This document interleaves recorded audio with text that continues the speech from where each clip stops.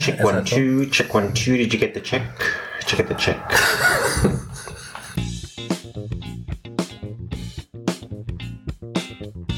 Hello everyone and welcome to the latest edition of Pop Culture with Beards. I'm Phil and I've got this to say to you. I'm making you do this. And what that'll mean will become more obvious as we go on. I'm here with Andy, hi. And over on my right, This is Mike, and there's so much room for activities. absolutely. Okay, what are we talking about? What the hell are we going to crunch through today? Well, we're starting with the D-Generation. Now, if you are an aficionado for Australian comedy, that was almost a sentence, then you might know a thing or two about the D-Generation. If you don't, then we're here to tell you some stuff. The D-Generation are, if you know anything about Australian comedy, you will know some of the people that were involved in the D-Generation. But the thing that began, that was called the D-Generation, was an ABC show that went for 2 seasons. Now, this is back in time in 1986 and 1987. And the first season was based on the work that a number of students who are at Melbourne Uni had done in review form earlier. In this way, I guess it was sort of the model that we know from things like Monty Python, that sort of thing. Uni students who do so well at uni doing comedy that they can actually take it to television. Now, in this case, that original lineup was Rob Sitch, Santo Cialaro, Mark Downey, Michael Veitch, or Veitch. I keep hearing both versions. I don't know why. Magda Szubanski, John Harrison, and Tom Gleisner. And you will know, if you've seen the first series of D-Generation, then it started off as a kind of... Its uni origins were kind of obvious in some ways, because Series 1 included topic titles, themed episodes. Like 3 of the things were... There was one on Australia, there was an episode on the media, that kind of thing. So they would approach those topics and give it a bunch of sketches that went over about half an hour. Anyway, because they had a good sense of, I guess you could say, a fresh sense of what was funny, and they were talking to their own demographic mainly, they rapidly got an audience among the ABC crowd who were used to, I guess, an older form of comedy, so they hit that young market really well. And they went on to do a second series which was a little shorter and not quite so themed. Now, both those seasons, 86 and 87, led to a lot of other things in terms of shows and ideas. But before we go to any of those things, I just want to talk to you guys and see what was your reaction. When did you see those sort of first couple of seasons of D-Gen, or maybe the Channel 7 episodes of D-Gen? When did you see any of that material and what effect did it have on you? Yeah, it was interesting that you say that, because I was going to ask you, so what happened? They did the 2 on ABC, then they went to 7. Yeah. And it didn't work out, is that right? No, it wasn't that. I think people thought that because it was a change from the ABC setup. They actually did specials. Right. And they were further spaced apart. Okay. And I think some people kind of thought that wasn't as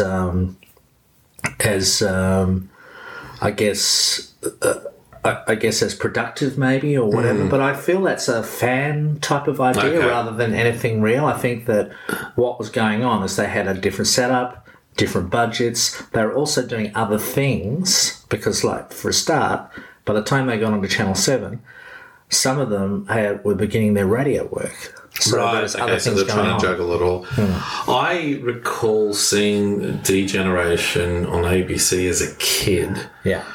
And laughing at more of the physical comedy, but anything else than that went way over my head. I didn't understand who they were parodying and what they were doing or anything like that. So did you just blank that other stuff, basically? Yeah, just thought, oh, okay, this is some funny stuff, and I wouldn't watch it religiously, but if it was on and there was nothing else, then I would watch it. I didn't know that D-Generation that well until later on, which is what we'll get into next. And that was more my era, what they went on to in another form, which we'll talk about. What about you, Mike? Yeah, I'd say about the same. I sort of, I don't know, really got into it once it became the Late Show a bit later on, and then I sort of went backwards to see the earlier stuff. So I don't know if it made a huge impression on me back when they were the Degeneration.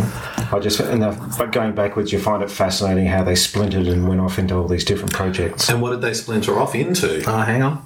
Before we do the splinter, let's cover a couple of other things. All right. I guess the thing is that the interesting thing is that what happened with them is they went from being a bunch of university students to bit by bit becoming professionals. And as they did, I would argue that their material changed so that they realised that, okay, we're not just talking to a bunch of other uni students, we're talking to a general audience. Wider audience, yeah. But, there's wider and there's wider. There's the ABC audience, and then they changed gear again when they went to Channel 7. And what's really interesting, and I think that people don't focus on it a lot because you kind of had to be there, was the move onto radio actually was a pretty big deal.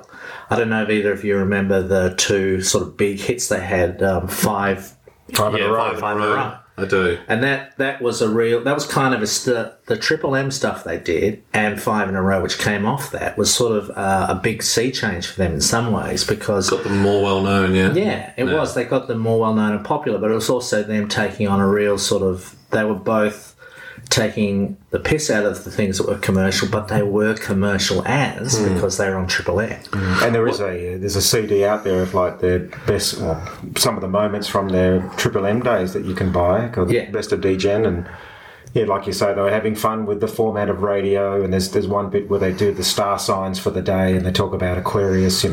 Expect good things in your day, and then talk about Taurus and so on, and then they go Leo.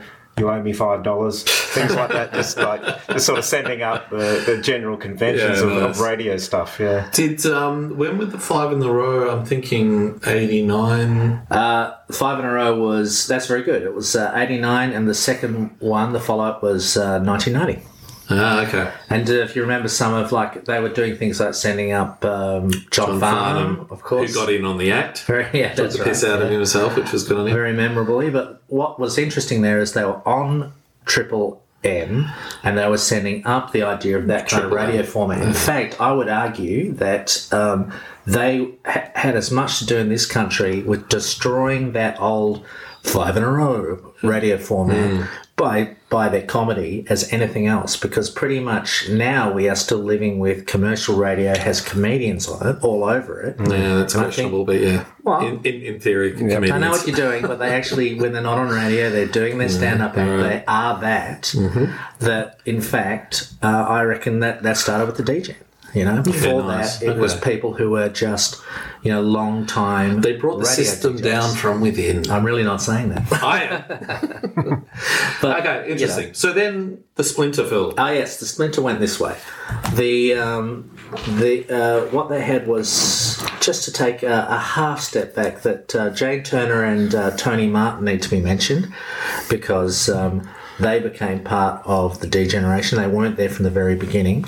And also, a little later on on Channel 7, Mick Malloy and Jason Stevens got involved. So that whole lot of people were Degeneration.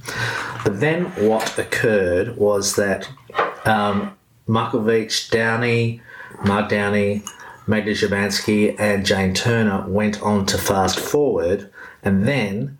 That eventually, and that was 1990 to 92, and from 92 to 97 we got Full Frontal, so that was that wing of the thing. And the other load of people was Sitch Gleisner, Martin Chilaro, Malloy Stevens and Jane Kennedy, and they went on to the ABC Late Show in 1992. Love you, Jane. You love Jane. Well, of course you do. We all do. And eventually the Late Show was joined by Judith Lucy. So that was her addition to that particular world. Yeah, and as you said, Late Show started mid-1992 and ended in late 93. So since this is your show, I imagine you guys had a lot of memories of the Late Show. Very much so, and this is where we've come on from. Thank you for the prehistory, if you will, Phil, on the DD. You're very welcome. Yeah, and the Late Show was very much something that I treasured and adored when it came out, and I think Mike is the same. In fact, I believe Mike and I connected at work, if you will, over doing voices from the Late Show and random lines, and that's why we're here today in front of you, and so we owe it all to the splinter of the DGen. So Late Show was a sketch comedy show that was on, as the name suggests, late at night on a Saturday night on the ABC, and it, for me at least, and I think a lot of other people, it came about with word of mouth. I don't think a lot of people knew about it so much, and it was more of a thing of, I think, my sister who's older and her friends and older friends of mine put me onto it and would talk about how great it was. And I think Phil sort of talked about how they were fresh. The comedy was very fresh. It wasn't in the vein of the comedy club that we used to have in the 80s, late 80s. This was very cutting edge. It was also very low budget. And inventive, very inventive. Yeah, very inventive, absolutely. And it had some fantastic stuff on there. And it had a mixture between recorded segments, and then they would go out live as well from the introduction, and they would do skits, and they were very, very funny, and one for a better word, the zeitgeist, if you will. They really had their finger on the pulse for the time and taking the piss out of a lot of things, and which was great. I just wanted to quickly talk about some of the segments very, very quickly. Was Jeff and Terry, the Dodgy Brothers. Not the Dodgy Brothers, but they were brothers that were always trying to sell terrible products and services to Jane on there. Very, very funny. They had Tommy G's news headlines, which was very good, and it was the opportunity for Rob Sitch to come in and doing some wonderful impersonations of people. Street Talk. Now, I know that's a bit of a fan. You're a bit of a fan of that one, Mike. What was that one? Well, that's just Mick Malloy and Tony Martin just heading off into the streets of Melbourne to interview people about a given topic, whether it was the Olympics coming to Sydney or whether it was... trying to think what else. The well-dressed man, the worst-dressed person in Australia. And then there was also the changing the national anthem, things like that. Right, so it was just something gold. topical. Yeah, and it really just showed off their talents of how they could think off the cuff and just come up with these golden lines and responses to whatever they came across. Which, of course, led them to have their own.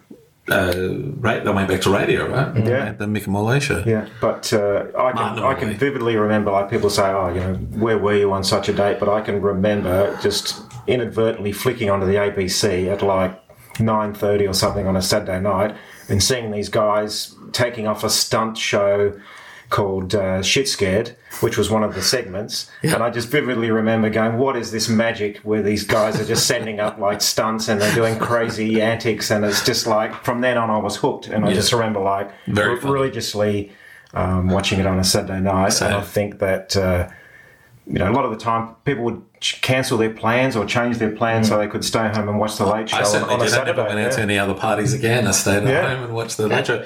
And of course they did the wonderful, I think it was called The Olden Days, where they took the old John Waters ABC. It was called Rush, I think it was. Yeah, the original was Rush, but they turned it into Mud. Yeah. And so they would do the voices over the top of that, dub voices, and do very, very clever, very funny storylines. And then after that ended, they tried to get the Young Doctors, and they were all set to go with the Young Doctors.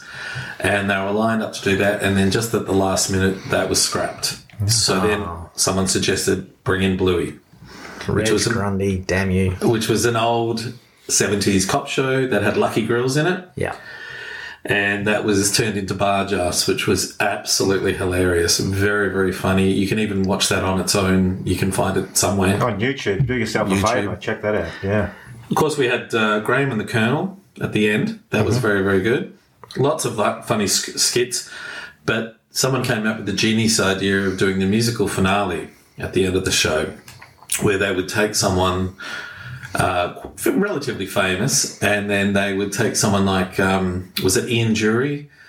No, what was his name? The old newsreader. Brian Bury. Brian Brewery, and they got him to sing Ian during. Thank you, Mike. Ian during the Blockheads, and they would get them, and none of these people could sing. It was. Shall we go through a few of them? It will have, instead of the baby animals, they got baby John Burgess, the radio announcer. Very good. One Love, One Heart. They had instead of Aerosmith, they had Pete Smith singing "Dude Looks Like a Lady." What else? I think that was hilarious. Instead of T-Rex, Bang a Gong, they had the fishing expert Rex Hunt. Rex Hunt, yes. Yeah. And the solo was played on a fishing rod. Yes, that's it. It was just a beautiful, like, I don't know, thing to look forward to. Like, you're going, where are they going to go next? You know, like. This wasn't one of those musical ideas, but it wasn't the flavour of one of those things. Wasn't Glenn Ridge? Yes, yeah. One of those. They got him in there. Yeah, very good, very good. Very, very funny stuff. And I think what really appealed to people, obviously, it was fresh, as you mentioned earlier on about the DGen, and they seem to have been very good at that. But I also think because it was a little bit culty, it was on ABC, it was on late on a Saturday. Wasn't that mainstream. It was relatively low budget. A lot of the stuff was shot on video for that time. And it was a very, dare I use the term grungy, because that's very much the early 90s. It was of that. The people didn't want the glitz and the glamour, and I think that's what really sold its appeal, with amongst other things. And there were two wonderful, if you will, short films that came out of that for me. One was Warren Purslow, which was the last Aussie auteur, which was done by Tony Martin, thank you. And that was just a fan. Again, you can find that on YouTube, about talking about Australian cinema and him trying to make B-grade Ozploitation films. The other one was the Beware the Wog, or Beware of Wog, which was about a guy exploiting the Italian Greek community in Australia. And that was definitely a take the piss out of the Acropolis Now, Wogs out of work kind of thing. That was Santo Chilaro. Yeah, you would have to say that Santo took absolute aim at the work of Nick Giannopoulos and hit the target a lot of times because of the nature of that kind of comedy too, because early DGen was connected with people like Nick Barthalo and this sort of thing. They definitely had an opinion on their fellow Melburnian Nick Giannopoulos, and they were merciless, and you don't get to see that very often in Australian comedy. I don't know if you know this, but do you know there's a Wog Boy 3 being filmed as we speak?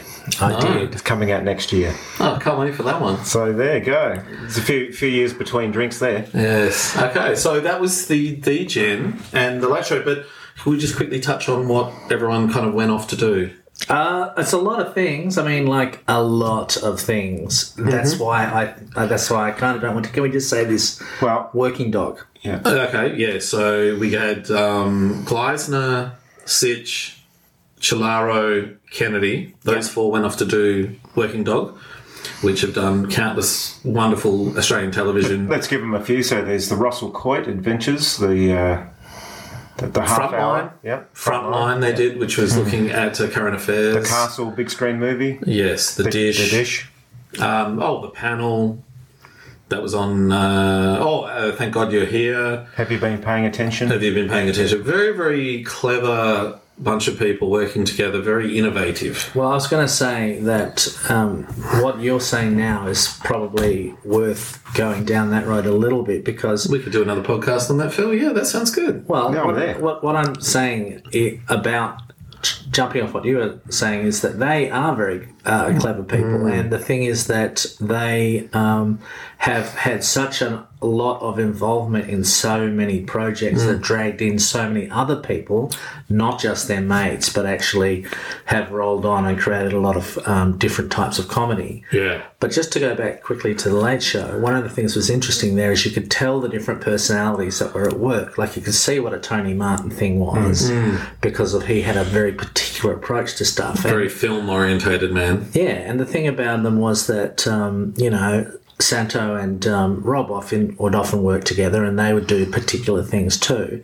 All written by Gleisner as well. He was the big writer guy. Yeah, and the thing is that some of they were, I guess, unusually for television, you saw people who were writer performers doing a lot of their stuff, which is not necessarily how Australian television has worked in the past. But the other thing I think that's worth saying about them is that they are a kind of a second wave boomer, Generation X kind of cusp in terms of their ages. And so they were definitely trying to say and do different things. And you guys remember them talking to you, hitting the target for you on The Late Show. And really they were the first people doing that, because all other comedy before them was older, obviously. So they were kind of representing that sort of generation and those sort of thoughts. So whenever you hit that kind of audience, that's what's going to... you'll stand out. You'll stand out, exactly, because they are up against things like the stuff that had come before them, with things like, Australia is standing in it, that sort of thing. Yeah. Not to Gillies knock that, report, which is very political. But they were all of a sort of an older kind of demographic. Definitely. So to see those guys sort of rolling on for now, I guess, coming up for 30 years, and to do lots and lots of things that have affected how we view Australian comedy has been really interesting. And I would make the argument that The Chaser kind of exists as a Sydney kind of model. Oh, yes, because this was all Melbourne-based, everyone. Yeah, that's right. So 10 years later, The Chaser kind of, takes some similar steps. And I really do wonder whether they would have done that had they not had... Probably not. The example of... it's an example that good writing... Yeah.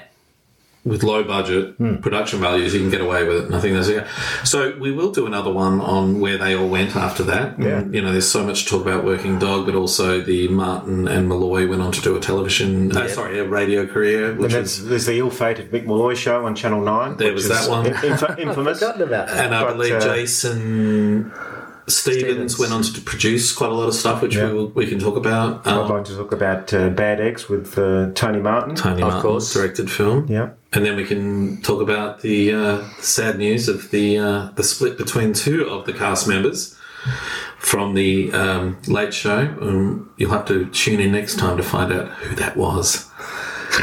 So, on that note, that's been great. Love you to go jump online if you can find them, or get yourself a DVD or anything out there, and please have a look into it. And not to be confused with late night talk shows. Just look for The Late Show, ABC TV. I think is the way Australian, to go. Yeah. There you go. All right. Thank you all. We'll see you again for that.